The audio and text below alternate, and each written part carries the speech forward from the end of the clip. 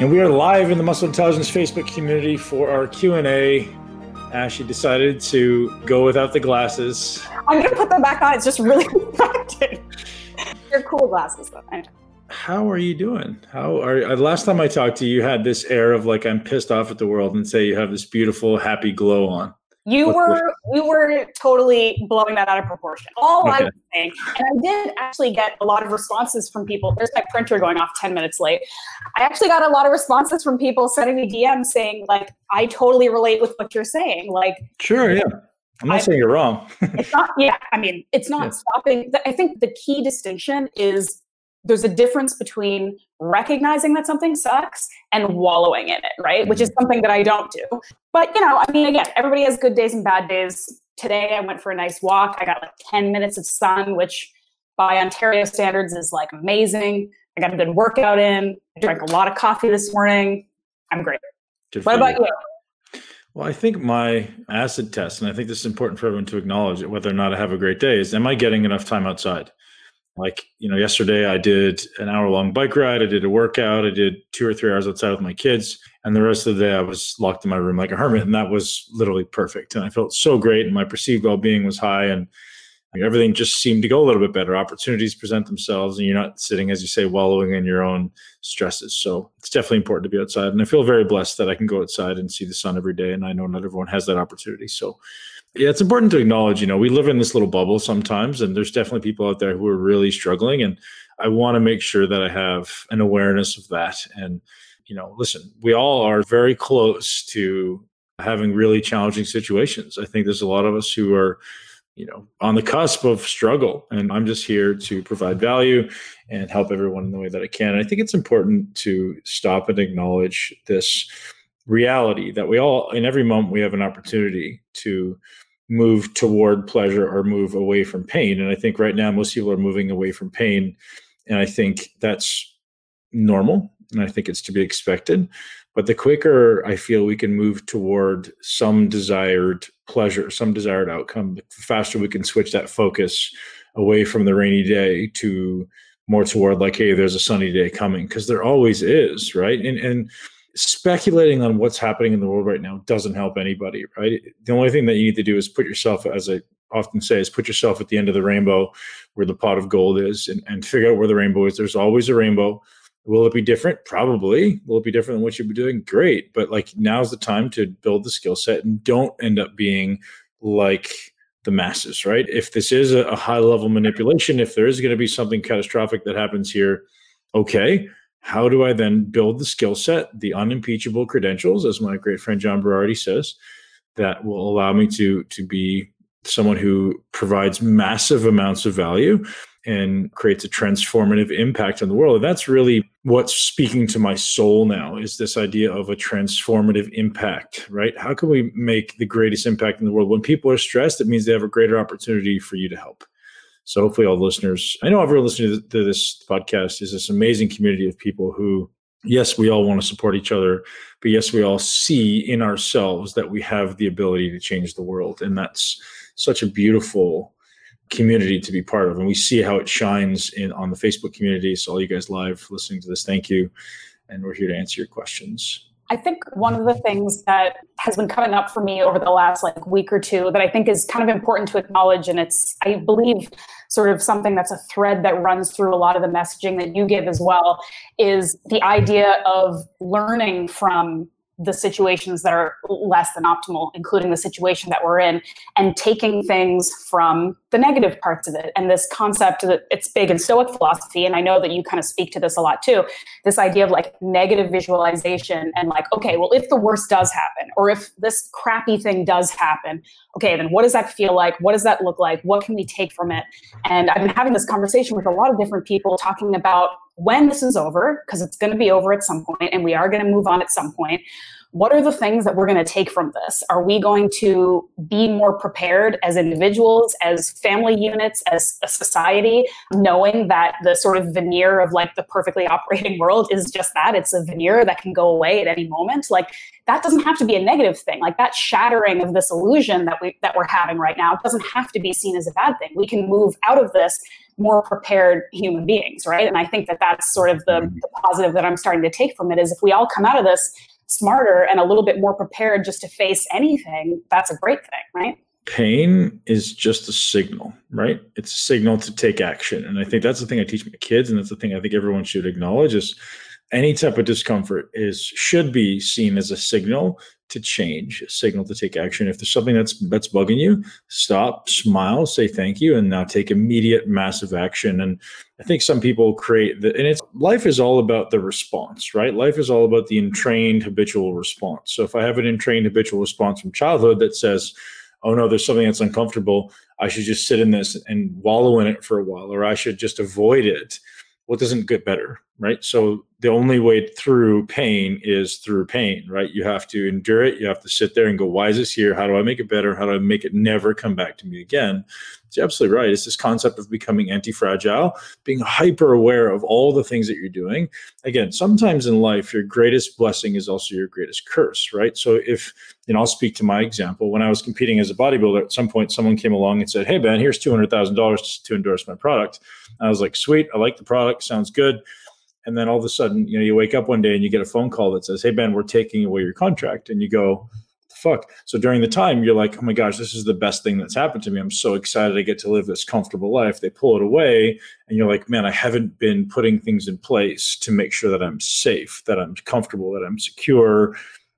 This idea of multiple streams of income. And I think everyone needs to realize that, even though you may be living a cushy job right now, or maybe you're not, good. Like, figure out ways to make sure that if this goes away, which one day it can, we're ultimately resilient or anti-fragile to the scenario. And I'm doing it. Like, I'm looking at what are the different streams of income that I can generate that are never going to go away, right? Or if they do, how do we ensure there's 5 other ones there that are secure? How do you make sure your family's taken care of? Like, what if you die tomorrow? Is everything in place to make sure that your shit's taken care of? And we've got some great questions coming in. There's some things I want to address very specifically, so we can kind of shift over to that. Cool. So I can see what the questions are. Sure. One of the questions here is a very simple one, but it's actually very relevant. So Brian Bear asks, what's the best way to begin strength training for someone in their 40s? And Brian, ironically, I just did a live Q&A with one of our top transformation winners, Karsten. And Karsten's from Denmark. And I said the Netherlands, I think by accident, but he's from Denmark. And fantastic physique. He's 51 years old. And in that live, it was about 20 or 30 minutes. We talked exactly about what we should be doing to accumulate strength or ultimately build muscle. And ultimately, I think it's a very similar foundation. So whether you're trying to build muscle or build strength at any age, there's a certain foundational prerequisite that needs to be there. And from my perspective, it's just stability, right? So I think I talk about this often, is stability governs contractile ability. What does that mean? If I'm not stable, my muscles don't contract. The objective of muscles is to produce tension to generate force, right?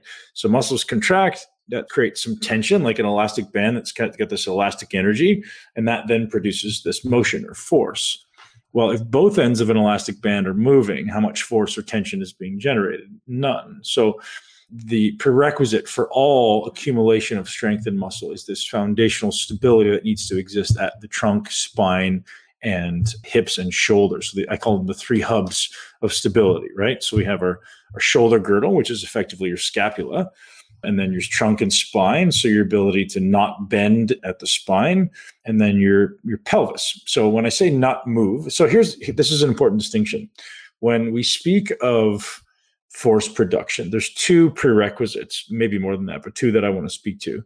One, the ability to get into the position that you're trying to train. So I need to be able to lengthen the pec, or I need to be able to lengthen the quad, or lengthen the hamstring, whatever it happens to be, or shorten. So I need to be able to have the prerequisite mobility to get into a position. Well, there's 2 reasons, but the number 1 reason that I will see people have weak body parts, quote unquote weak body parts, they simply can't get into the position to lengthen or shorten it. Why can't we get into a position? people think mobility or quote unquote lack of flexibility. Well, lack of flexibility, guys, is literally just weakness. So if I can't build my pecs, let's say, which is a very huge problem for men. Let's say for women, I can't build my glutes. It has nothing to do with your inability to build that muscle. It's an inability for you to get into the positions and produce enough force to be able to build that muscle. So if you want to build a muscle, first, you got to be able to get there. Second, you got to be able to produce a contraction there, which is dependent on stability. Third, you got to be able to produce movement from that contraction. So it's this kind of three-prong approach. So I got to have the mobility, the stability, and the skill. That's something I teach in all my classes. Like, it's so simple to build a weak body part. It's so simple, but everybody just goes about it the wrong way because they're missing this foundational piece, right? They're missing the foundational piece of the skill. Most coaches out there, or quote unquote experts, will start shouting about sets and reps and volume and load and progressive overload and all these things that are absolutely useful, but they're futile until you learn to optimize this foundational piece that everyone's missing, right? And that's really where I fit into this equation. This is what I do. Like, I'm going to teach you how to optimize execution for any body part because it's simple. And the reason I know it's simple is because I've been through it for 20 years now. And ultimately, it's taken me this long to sift through all the noise that exists of people trying to tell me different ways to build weak body parts. It's bullshit. Without foundational execution, you do not build muscle. So, and I just wrote a document about this. I'll ask you this. If you wanted to sprint 100 meters, and let's say a good time for you was 12 seconds, and you said, Ben, I've decided right now I'm going to sprint it in under 12 seconds. I may say 11 and a half because I know you're an awesome athlete. What would you do? You know, me as a coach would say, Ash, well, what you need to do is you need to start sprinting. Get out there today, just start sprinting. Sprint every day, sprint 5 times a day. The more you do it, the better. What's going to happen? I'm going to get faster? No, you're going to hurt yourself. You're going to hurt yourself, right? So if you just go out and start sprinting, never having sprinted in your life or not having done it in 10 years or however long, and if you've never done it correctly, you'll never get to the goal because nobody taught you, hey, first, let's actually make sure your gait is correct. Let's make sure your foot strike on the floor is correct. Let's make sure you've got the requisite mobility at your hips and ankles to actually be able to have a full stride. Let's make sure you've got the stability at your trunk and spine to not be flailing all over the place when you're doing this, right? So there's all these prerequisites. Like if I want to play basketball, I don't just go out and grab a ball and go, hey, LeBron, let's go play a game. I go, hey, man, I got to learn how to dribble this thing first. Then I'm going to learn how to dribble with both hands. Then I'm going to do it with my eyes closed. Then maybe I make a pass and do a free throw. You know, you progress through these prerequisite skills. People just miss that. And that's what's missing in fitness. Can I ask a question though, just before you go any further? So, you know, you've talked about how a lot of this stuff is simple, not to say that it's easy, but that it's simple once you kind of get the basic concepts. Mm-hmm. But what you, like the analogy that you just used is telling me as somebody who's a bit more of a novice or who is looking to you for a certain direction, like I'm thinking now, okay, well, I have no idea if my gait is right or if I'm landing the right way or if we're going to strength training, if I'm squatting the right way or I'm recruiting muscles the right way. So the person who's hearing this now is thinking, okay, well, I basically have to get like an in-person trainer to like look at this and go through these movements with me and make sure that I'm doing them properly. Because otherwise, how do we know, right? Well, that's what I teach, right? That's what my programs are online. And I try not to do the pitch or the plug, but like that's what it is. That's where I make my mark. And nobody else in the world does it at the level that I do. Like some people are certainly as good or probably better, but just not to the mass world. Like, you know, if you guys want to go to the best guy in the world, I would refer you to Tom Purvis because he'll talk me under the table any day when it comes to this stuff. He's the guy who mentored me. And we look at it from different perspectives, I think. Like I look at it from this muscle building perspective where he looks at it from this really Puritan, like more from like a rehab perspective. Like he helps people that tend to be older and dysfunctional and brings them back to optimal function. Whereas I'm looking at it from, okay, like I actually want to build this thing. So that, you know, for me, the foundational piece is I can learn how to contract it. And then I'm going to learn all the variables that stack on top of that. And that's really where it differs. So the gentleman's name was, I forget, Brian. Brian, it's the exact same prerequisite here, buddy. So I'll give you a little bit more action item. So first, learn the skill. If you're trying to get strong, the skill all comes down to spinal stability, pelvic stability, and shoulder stability. So the ability to not bend your spine is huge. So if I'm getting under a bar for squatting or deadlifting, I need to be able to not go into a flexed position at my thoracic spine. So that doesn't just mean, hey, I want to become rigid. That means I want to be able to move freely when I don't have a bar on my back. So I have great mobility, and I want to be able to not move when I want to not move, right? This is this kind of the irony here, perhaps, or these almost opposing skills.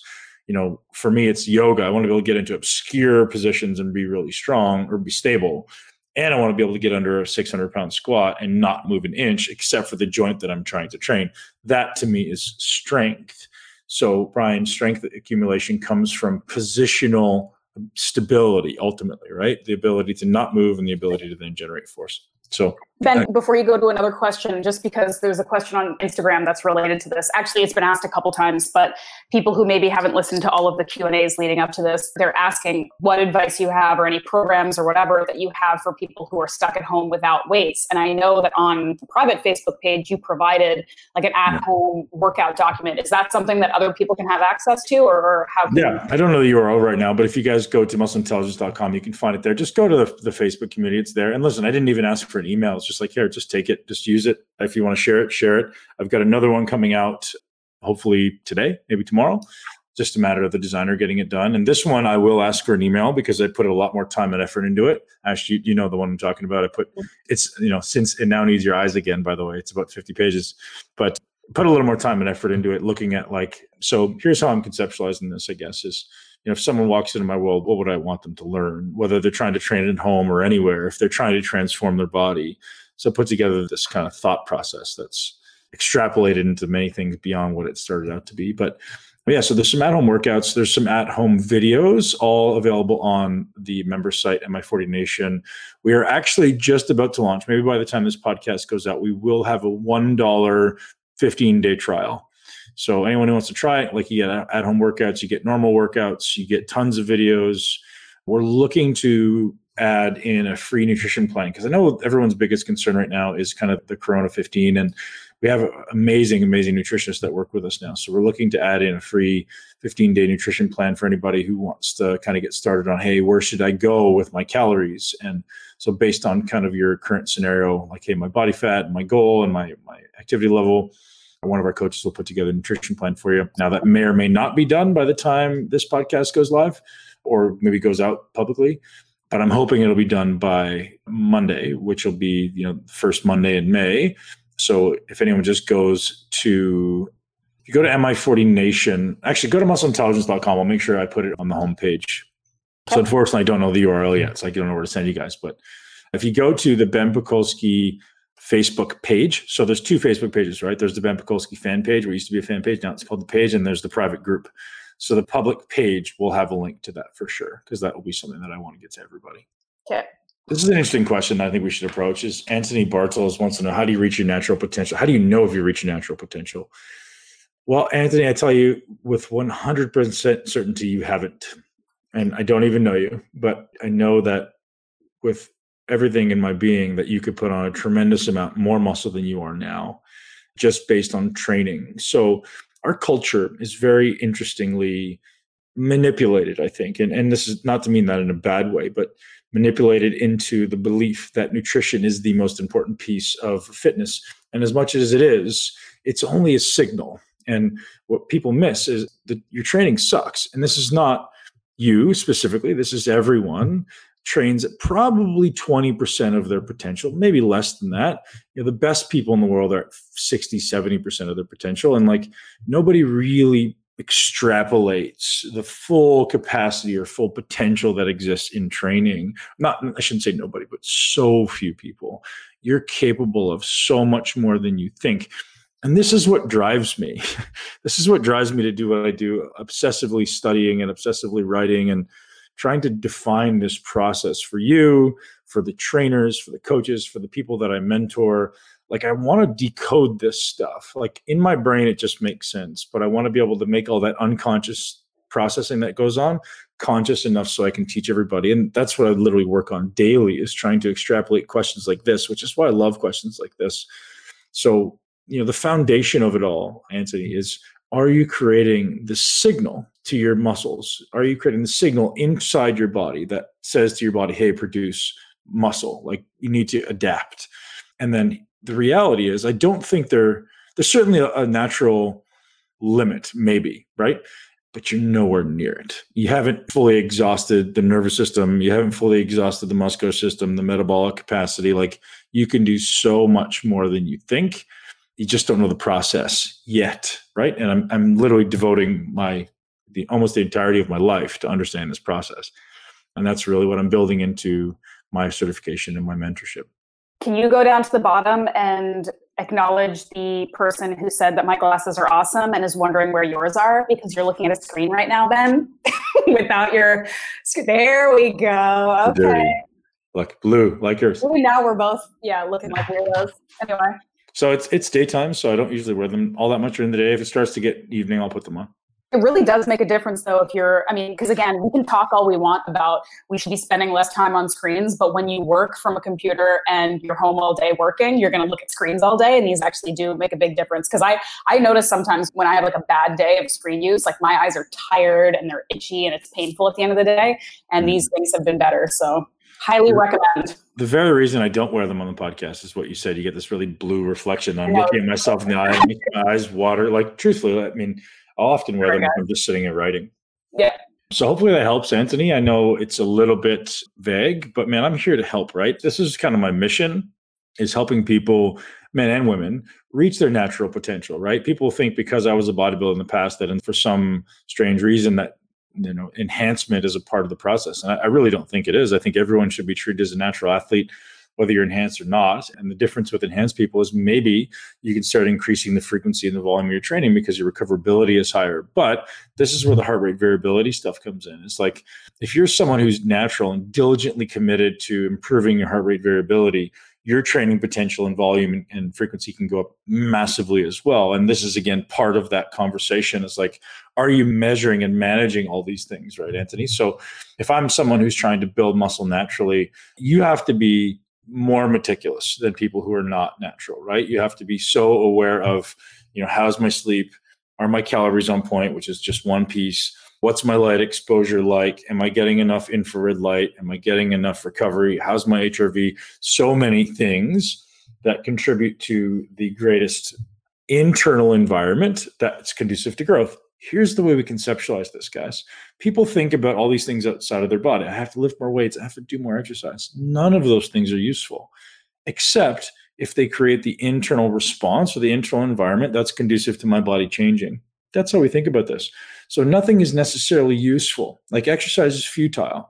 Cardio is futile if it doesn't ultimately shift your body into a state that makes it want to use more fat or want to burn more muscle. So it's not just the one thing. That's the signal, but there's got to be all these other things that are in place to make it actually happen, right? So what are all those other things that need to be in place? If my one target is I want to put on as much muscle as possible, that's a good mentality to take, because if you want to put on a little bit of muscle, then you're like, oh, I don't really need to focus on anything. No, I want to put on maximum muscle. Even if it's only for a month, I want to go maximal. Okay, well, what are the things I need to pay attention to? Right? Does light exposure make a difference? Yes.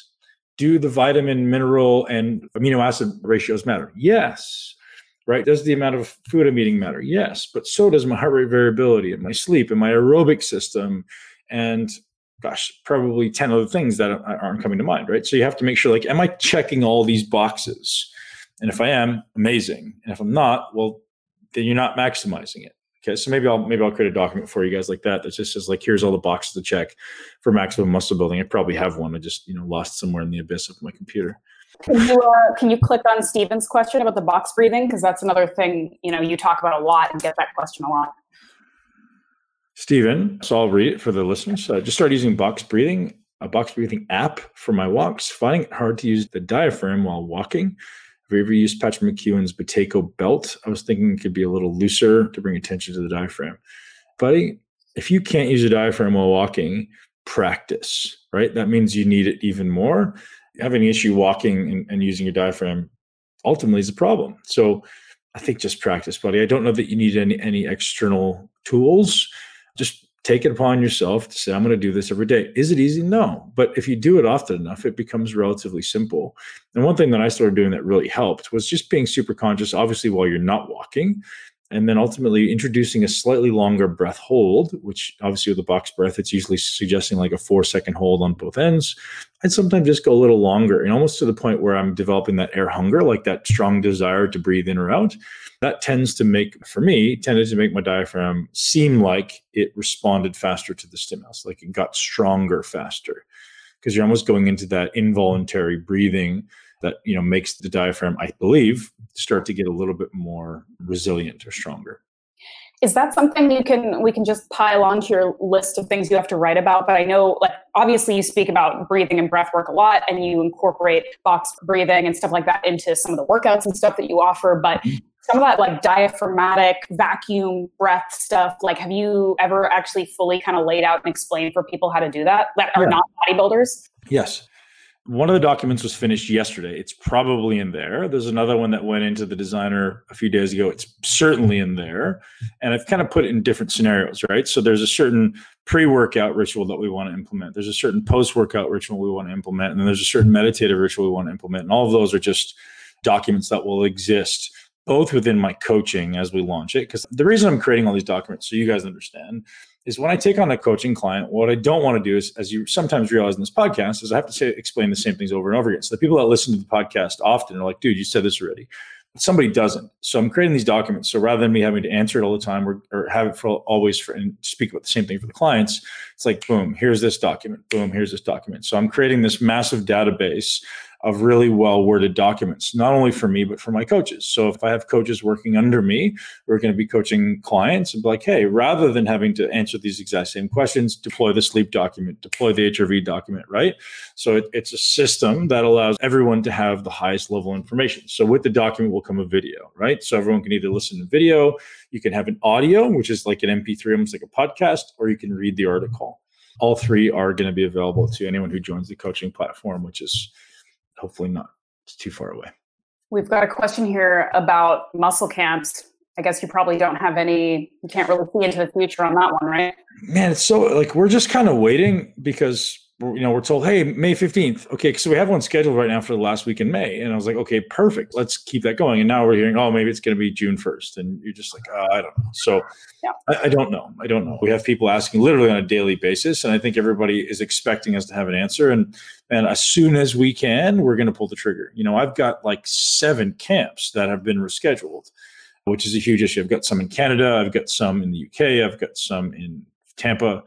I had one in Chicago, like all canceled. So maybe actually it's more than 7. So guys, I appreciate you so much wanting to attend these camps. And I promise to go out of my way to provide so much value when you're there, which is why we keep them super small and super exclusive. And everyone, one thing I've asked, if you guys are interested in this, I'd love to hear from you. Would you like me to do a camp online? Like everyone's like, hey, Ben, why don't you do a 1-day educational seminar? Or why don't you do 6 weeks where you're going to do like what you would teach at the camp, or 4 weeks where, once a week for 2 hours, you're going to come on and teach us. If this is something you'd be interested in, I'd love to hear from you. Ben at Muscle Intelligence is a great place to drop me an email. I know that's a lot to ask to say drop me an email, but if you're actually interested, do that. If you're really interested in learning in the deep dive, then ask about my mentorship. And I'm only going to take 10 because, so I've been thinking, I talked about this mentorship 6 months ago, and I was like, well, I'm building it. And, who do I really want to teach? Because there's this balance between like my 2 greatest passions in life. And actually, this is like, I love the body. I love building muscle. I love the transformation process. And I think I'm pretty good at that. I mean, I've done it with thousands and thousands of people now, and I have 100% certainty that I can get a result for anybody.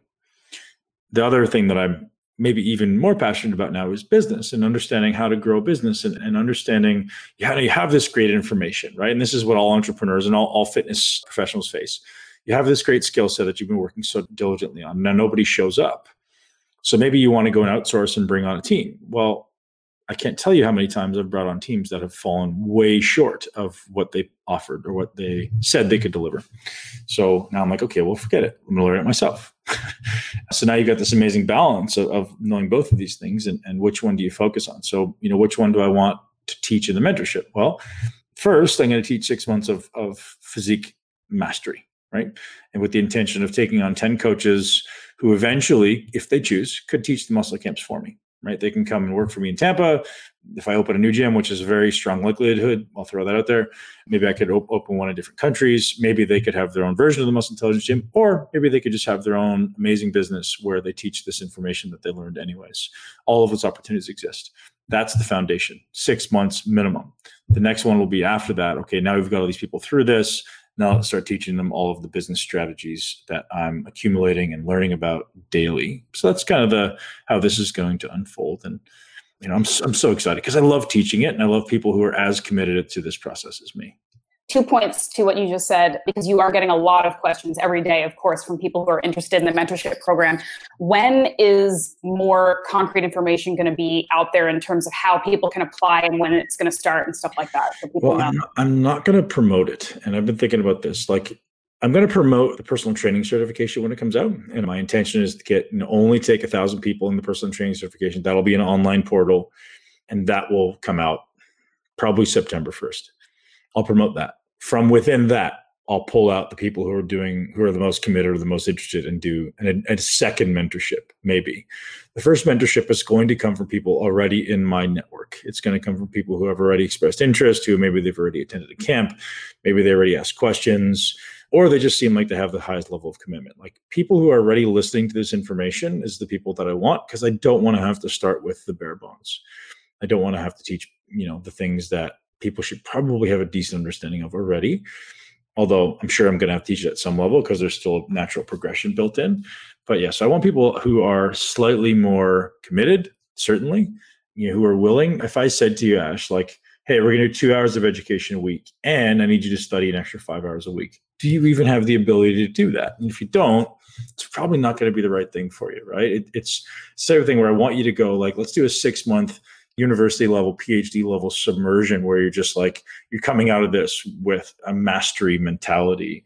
And I'm bringing on some people who are going to blow your mind, and you're going to learn a lot of stuff, but it's going to be drinking from a fire hose. And that's the way I like to learn. How did I learn to snowboard? I went to the top of the highest double black diamond, and I figured it out by the time I got to the bottom. And this submersive learning, I think, is the best way to do it rapidly. So that's the plan. So if you're super committed and you want to come out of this in 6 months with a skill set that you have for the rest of your life, then this is for you. If not, it's not. So there's two options. There's this personal training certification. That's an online program that will be a little bit more widely communicated about. And then there's this mentorship program, which is significantly more exclusive and is going to be way more selective in terms of how many and who you're letting in, right? Yeah. Okay. Yeah. Also, I wanted to mention, just because we were initially talking about muscle camps, and I think there have been a couple of people here mentioning that they would love an online one. And I think that's actually a fantastic idea, because I've been seeing over the past month or two the excitement and engagement in putting some things online that normally are not. And I think that people are really responding well to that. I think that's very cool.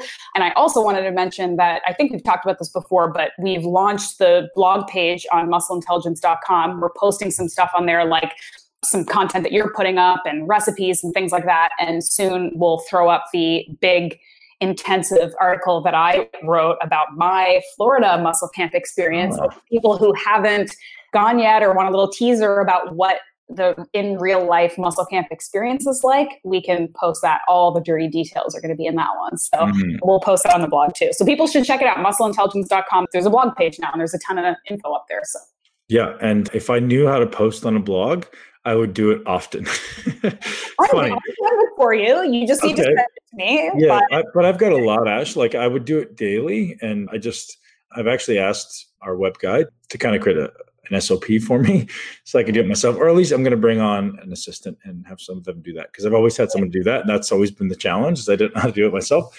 I write so much. I actually love doing blogs, and I love doing things where I can send people a video and I can send them an article, but then you put it on Instagram, you put it on here, it disappears, right? Put it on a blog, it's always there.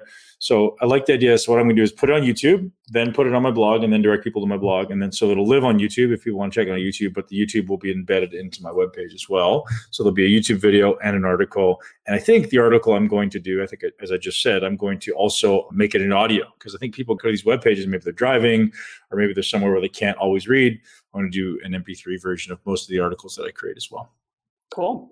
Yeah, nobody's done that yet. Has anybody done that? I don't know why anybody's done that. I mean, they exist on like larger websites. Like I haven't seen a fitness website that does it, but I think that's definitely valuable if we can. Yeah, I had that idea like 2 years ago, and I was like, why doesn't anybody do this? Everybody wants to consume information. Nobody wants to read. Do MP3s on the bottom of every article. It should just be like, click here and I'll read it for you, right? I think it's a relatively simple offer. And if you guys like that idea, let me know and I will, when you tell me you like something, it incentivizes me to do it faster. Otherwise, it may take 6 months. Dill is asking about someone with back pain, had 2 C-sections to me and back-to-back in 3 years. Can she work on her core muscles with online training programs? Yes, absolutely. So question is ultimately, if you've had 2 C-sections and you've had a mammectomy back-to-back in 3 years, can you work on your core? It depends how new the injury is.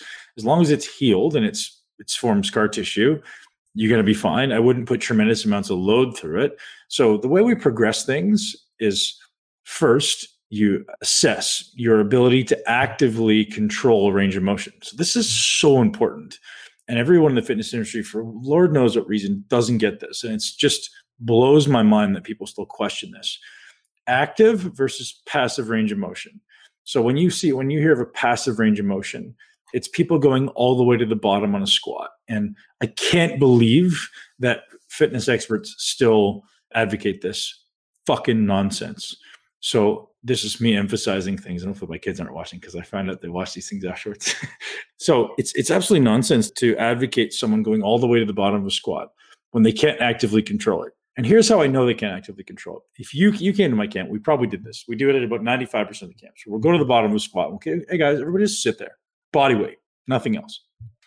We'll say, okay, well, now I want you to get into a position that's active, which is like, okay, you're going to actively contract your hip flexors. You're going to push into the ground. So you start to create some muscular tension in your glutes and your quads.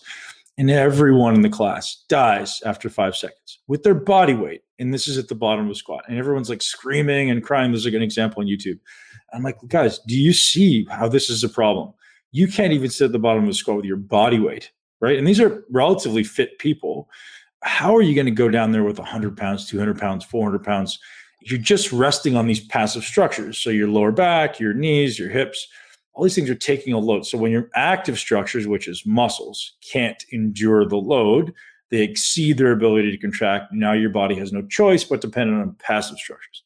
Okay, what are passive structures? Your ligaments, tendons, joints, and bones. Well, I don't want those things to be taking huge amounts of load. So assess active range of motion. What can I actively control with this joint or with this muscle at this joint? And that's all I do. And people argue, oh, you're not going to get full muscle building. Well, maybe, but why can't you go into a greater range of motion? It's because you're weak, right? So why can't I take my hip past 90 degrees of hip flexion, meaning to the bottom of the squat? Because the muscles that take it there are too weak. So if I can improve strength, I will improve stability and mobility. So it's positional weakness. Conversely, positional strength is what's necessary to change it. So if you are not able, going outside of the active range, I promise you will only make it worse. It'll make you weaker because your body will tighten up and tighten up and tighten up to keep you safe. So again, speaking to this man's question, I think it's a man, Dill. Yes, you can absolutely train. Yeah, but it says, can she work? So I'm guessing it's for a client or a wife or something. So Dill, the answer is yes. Now, here's your progression. Assess her active range of motion with no resistance whatsoever. And that could just be sitting up in a chair, right? And then what can she actively go through? And then find ways to start implementing resistance within the range she can currently control. If you spend time at the extremes of the range, like the ends of those range, maybe that range will start to get a little bit bigger because you're telling your brain, your nervous system, hey, brain, we can actually control this range. We can go a little bit further. That's how we start to progress. And you progress with first applying resistance. And the first means of progression is not more load, it's more time. So going from 3 seconds of resistance to 5 to 10 to 20 to 30. Now, okay, I can resist this force for a longer period of time. I'm probably more prepared to increase the amount of either distance or load. So our 3 means of progression is time, extending time, and time can be challenged by extending the time under tension or decreasing the time in rest. And then we can challenge distance, which is one thing that nobody talks about. And I talk about it ad nauseum. Hopefully you guys have heard me talk about it. If not, go to YouTube. 3, load. The third one is load, not the first, right? The third one is load. Time, distance, load. TDL. Remember it. Got it. Got it. What I recommend CKD. I don't know what that is. What's CKD? Is this the CBD question? No, what I recommend CKD. I don't know what that is. So Maureen asked 2 questions here. Actually, I'm going to answer Maureen's question. She asked about blood sugar or something up higher. Let me see this. If testing glucose and ketones with the MOGO tester, where's a good place to be with both? Maureen, it has to be based on you. So it's very hard to say. So I usually try to keep my resting blood glucose under 70. I usually often come in under 65, which is low. But if I find myself, if I start getting above 75, I usually will do something to start managing stress or improving my sleep. So depending on your age, Maureen, and I know your age, but you would probably want to be under 80 resting. And if you can get under 75, under 70, that's very good. Insulin regulation. As far as ketones, I don't know, like maybe over 1 if you're in ketosis. Again, I think it's very subjective to aspire to have a higher ketone levels. I think it's not a good thing to think about. I think ketones are just these things like either they're there or they're not. Is my body using them or not? I don't think it's a good idea to aspire to having higher levels of blood ketones because it doesn't necessarily mean anything good. Having a blood ketones of 4 could simply mean your body isn't utilizing them and it's just there, right? So when I'm in ketosis, I usually sit around 1, I usually 1.5 like tops, and that's only if I'm deep into fasting. Are you still checking blood glucose and things like that with your sort of kind of carnivore-ish diet that you're going through right now? Yeah. So I added carbs back in because I feel better on them, I noticed. And not a huge amount, but I added some back in. Yes, I check it probably 2 or 3 times a week. So honestly, the reason I do it is I'm trying to find some correlate between HRV and resting blood glucose. So if I sleep well, I see my blood glucose is very low. And I'm looking to see what other influences can shift my blood glucose down. And one thing I got from Ben Greenfield, I'll give him full credit, is he suggested doing a ice bath, which dropped his blood glucose, his resting blood glucose for an extended period of time, which is a huge, amazing piece of advice. So I do, I haven't used the cold or the warm part of my shower in maybe a year. It's always ice as cold as I can make it, but it's not the same as submersing yourself into an ice bath. But that's a really good way. No, it's not the same, but it's a very good way to decrease blood glucose. But yeah, I do check it. And again, if it starts getting above 75, for me personally, I feel like something's not correct. Something that needs to be fixed. And usually it's just like, hey, dude, you're not sleeping enough. Or hey, dude, you're not doing enough aerobic work. Or maybe you're not even getting enough sunshine. Like all of those things will bring your blood glucose down. So, stress management, sleep, sunshine, exercise, cold exposure, all of those are really, really important to keeping that resting blood glucose down. Do you have one of those outdoor, like real ice bath things that you stick like 50 pounds of ice in, or are you just taking like really cold showers? Not in my house right now, but I do baths sometimes. Like I'll fill the bathtub with ice. Yeah. It's funny. Yesterday, my kids and I were sitting in the pool. And my daughter comes out carrying this massive bucket of ice, and she dumps it in the pool. She's like, "I want to have it." Like we have a full size pool, and I'm like, "That's not gonna do that much." But she was really excited to dive into the ice tub. It's a very expensive habit, even if you're doing it in your bathtub, because I was thinking about buying one of the outdoor tubs, and you need to put like 100 pounds of ice in there. So unless you have like a deep freeze or something, you need to buy a lot of ice. Well, so one thing I thought about doing for the gym is you can, those like old hotel room or those old hotel like ice makers, you can buy that for about $1,000. So, for a gym, that's reasonable. Maybe not for home. For a home, it's not reasonable. But you know what? The best thing is just going with the freezer, right? You can set it to the right temperature. You're going to have ice in there, like you're going to have big chunks of ice, but all the better, I guess. Yeah. Maureen had another question. That was the CBD question. Do you have any thoughts on that? I don't see it. Can you pull it up or you can ask it? It's lower down. She's just saying, what are your thoughts on CBD and what do you, sure. have you seen any benefits? Well, I think sometimes CBD itself is positioned as this utopia where it's just amazing. It's an amazing opportunity for everybody. I disagree with that. I think it's conditionally very useful for decreasing inflammation. For you, Maureen, I think it'd actually be great. I think it'll help. I think maybe trying it 3-4 days a week, maybe every other day to start and seeing how that works for you.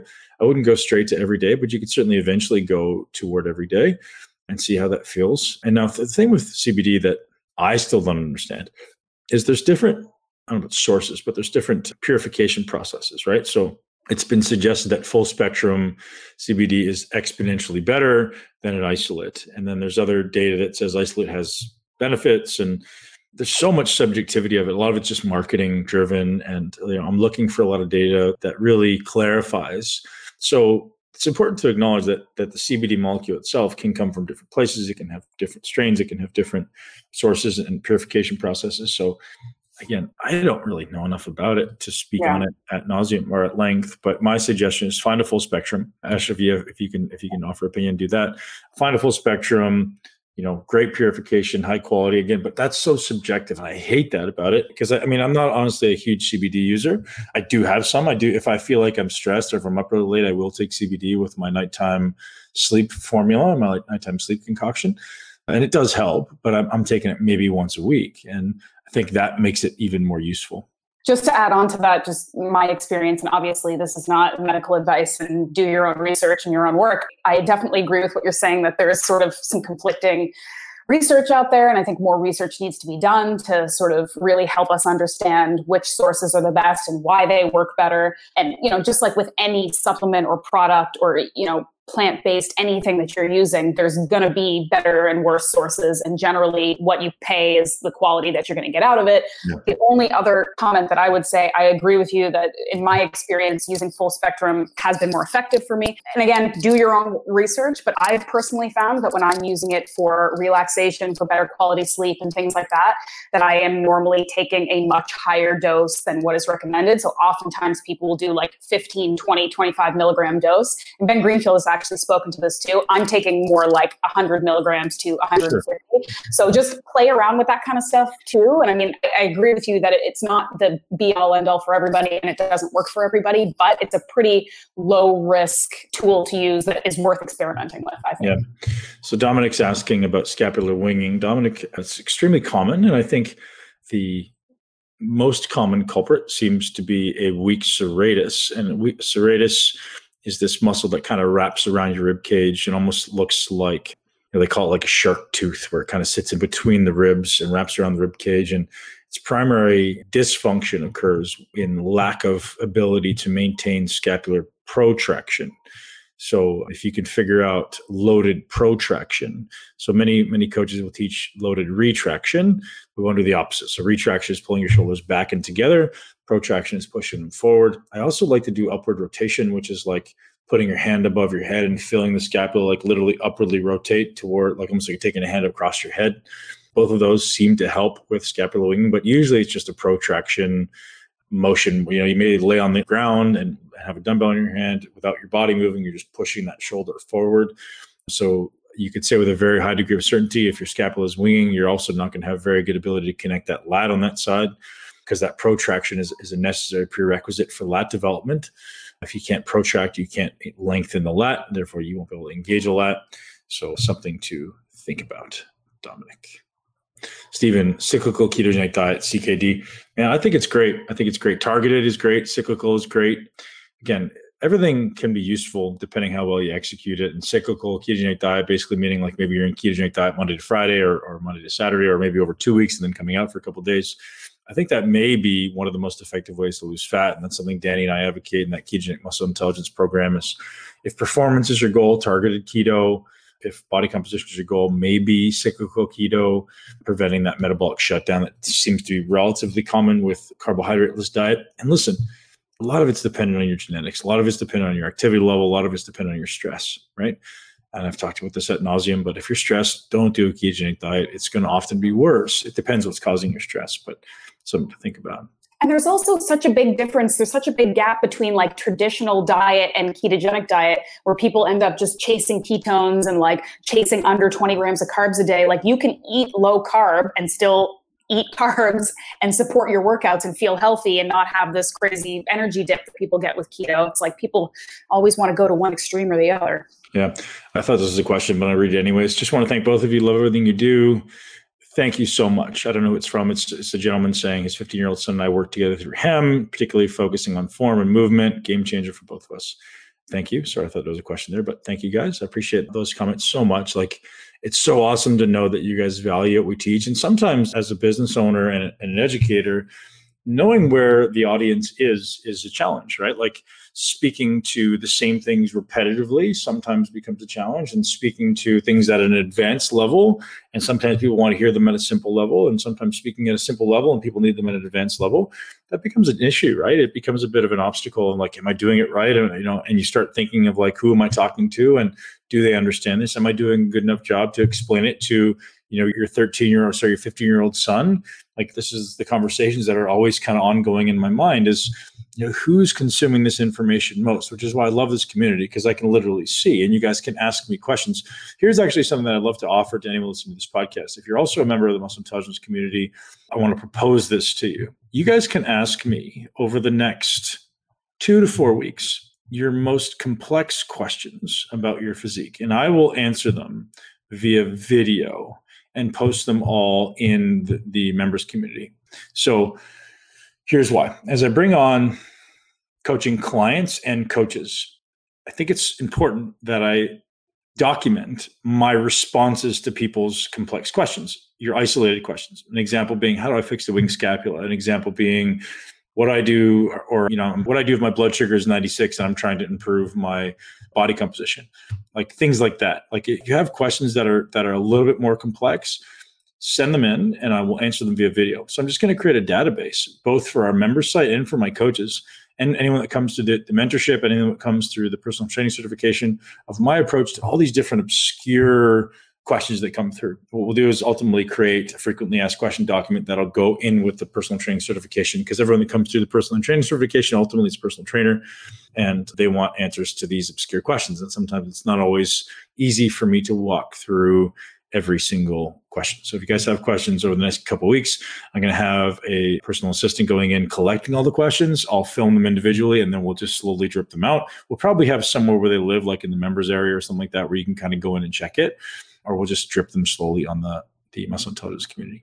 Just another reason for anyone listening who isn't part of the private Facebook group to get on that. Yeah. So what I've learned is it's really interesting. So some people just listen to podcasts, right? Some people don't have Facebook. Some people don't want to go on Facebook, and I get it. So it doesn't have to be someone always going on Facebook. So I want to serve anyone who's on the podcast. So if there's some specific question you have, you need answered, send it to ben@muscleintelligence.com. I think it's really scary that I'm putting that email out there, but so if you guys have questions, absolutely feel free to throw them my way.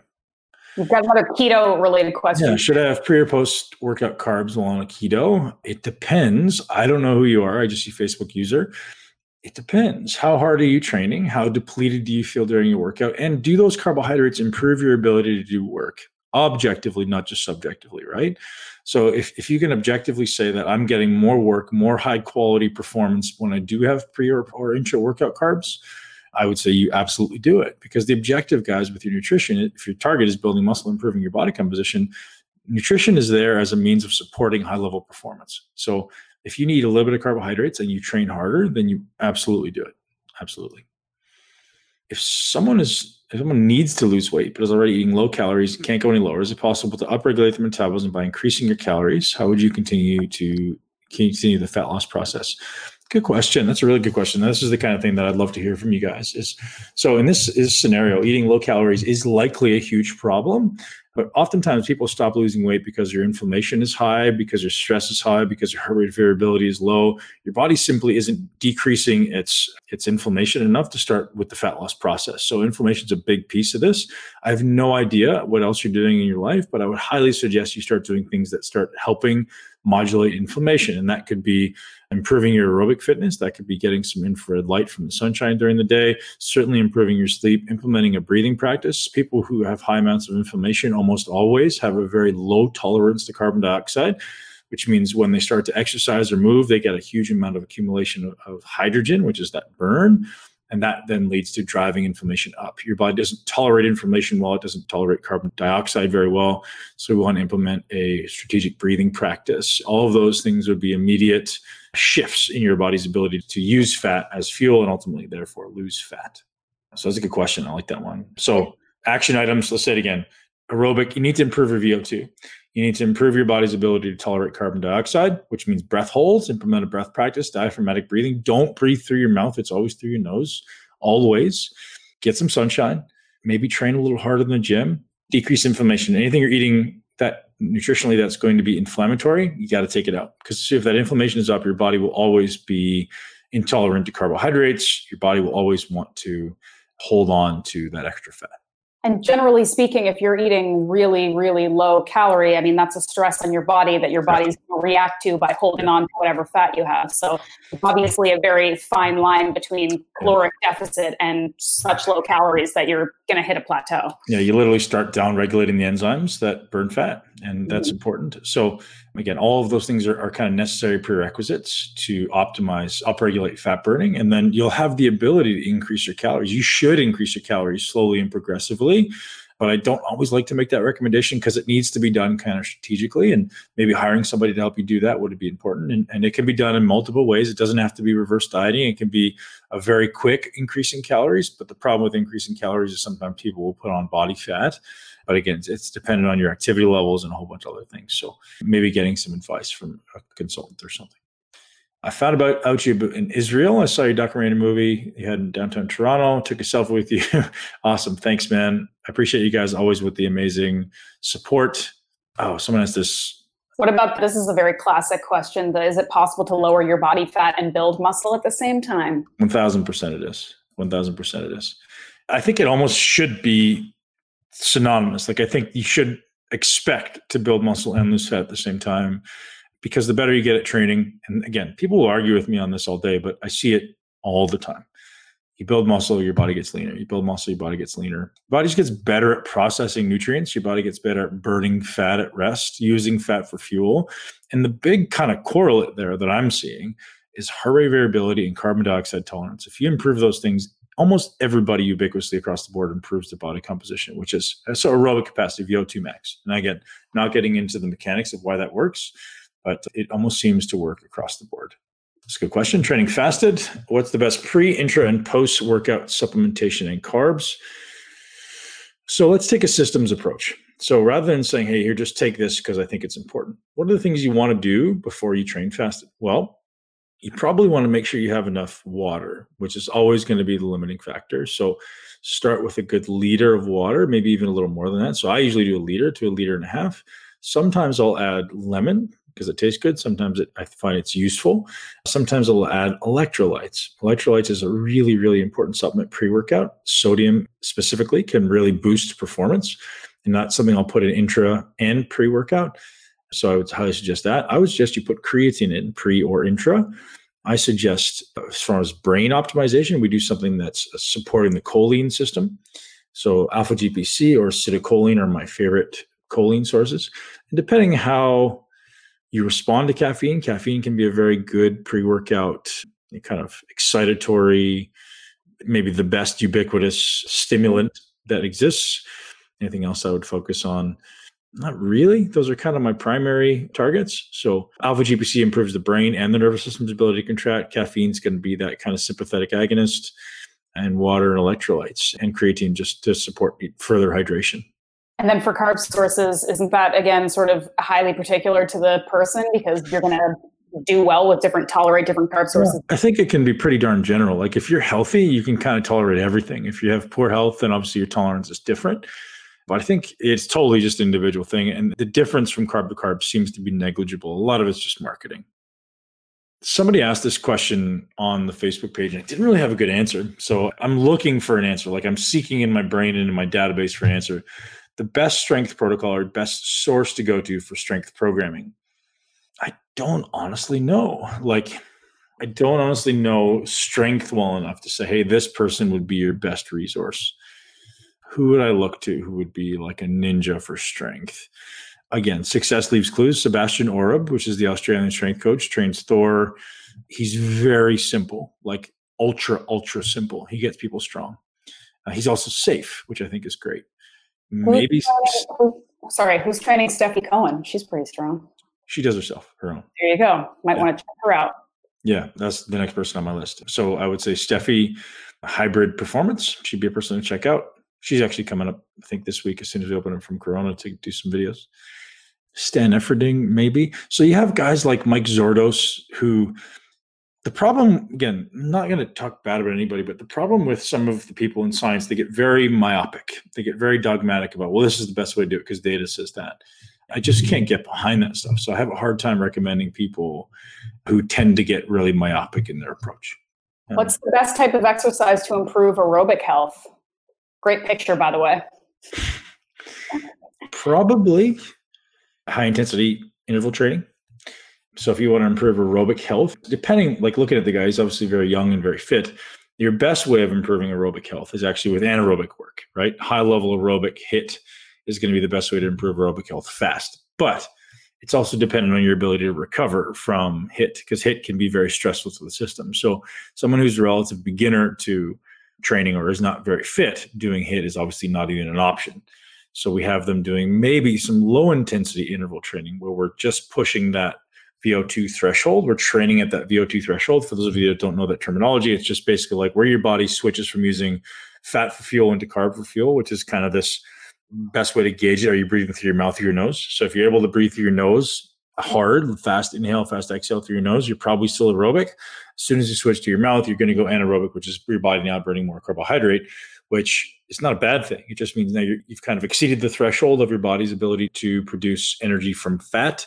Now it switches into carbohydrates. So you've maxed out that aerobic system, and now your body switches into anaerobic system. So I would suggest for most people staying in that range. So like pushing that anaerobic threshold and then coming back down and pushing it and coming back down. So it's like 15 seconds of pushing that anaerobic threshold. So you're not getting over it, but just into it. And then consciously trying to come back down into a more parasympathetic aerobic state and training your ability to go up and come down and go up and come down in a healthy way, I think is a really strong way to improve the aerobic system. Personally fascinated with HRV. What's your recommendations to help increase it? Well, the number one thing by far is improving your aerobic fitness. That will improve your HRV more than anything. Improve your heart, improve your heart's ability to exchange oxygen with the environment. Breathing practice, so proper mechanical breathing will massively improve heart rate variability. Optimizing sleep. CO2 tolerance. Yeah, CO2 tolerance. So your ability to tolerate carbon dioxide will drive your HRV up. Decreasing inflammation and improving your body's ability to use carbohydrates. What did you say, Ash? Sleep. Sleep is massive. Like having a high quality sleep would be huge. Meditation, walking outside, sunshine, sex, human connection, anything that recharges your battery. Probably the number one thing is getting in a float tank. Just like a sensory deprivation, that would be huge. So if I could sleep in one of those, that would be a great place to go. So guys, we're getting far into our time restrictions here. We want to give a shout out to our sponsors as Ashley lovely flashes her blue reflection on her Blue Blocks glasses. Ash, thank you very much for representing Blue Blocks, as we always do. Guys, Blue Blocks has been a long-time sponsor of the podcast. If you haven't already checked out blueblocks.com, do it, because they've got awesome styles that we love. Ash, which one are you wearing? Do you know? I think it's called the Crystal, but the other cool thing about this, because I've got a couple pairs now and I think you do too, is I actually have prescription glasses because I'm nearsighted. So if you have a prescription, you can get them put into these glasses and you can get like a million different styles that actually look nice. So, yeah. Oh, well, that's very, very cool. Good to know. Yep. So where do they got to go and what do they got to do, Ash? Fill them in. The code is muscle, obviously. Why wouldn't it be? You get 15% off. And if you go to blueblocks.com, and that's BLUBLOX.com/muscle intelligence, you can go and check out the styles. And it's free shipping all around the world too, which is also awesome, because being in Canada, knowing how hard it is to get stuff sent here, free shipping everywhere. Ash, I think we should get our code changed to Gun Show.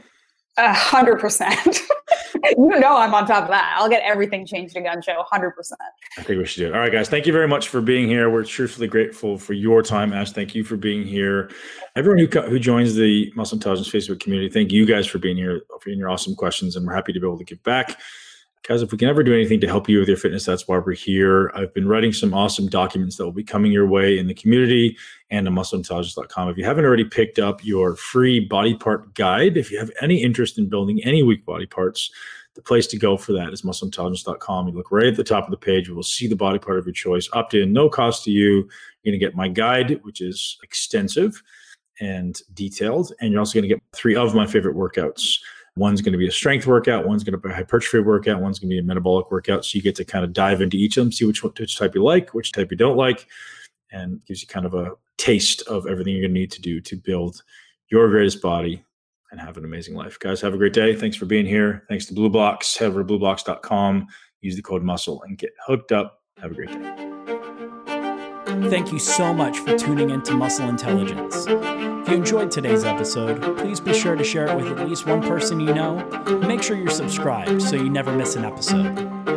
This podcast is for information purposes only. The statements and views on this podcast are not medical advice. This podcast, including Ben Pakulski and the producers, disclaim responsibility for any possible adverse effects from the use of information contained herein. Opinions of guests are their own, and this podcast does not endorse or accept responsibility for statements made by guests. This podcast does not make any representations or warranties about guest qualifications or credibility. This podcast may contain paid endorsements or advertisements for products or services. Individuals on this podcast may have a direct or indirect financial interest in products or services referred to herein. If you think you have a medical problem, consult a licensed physician.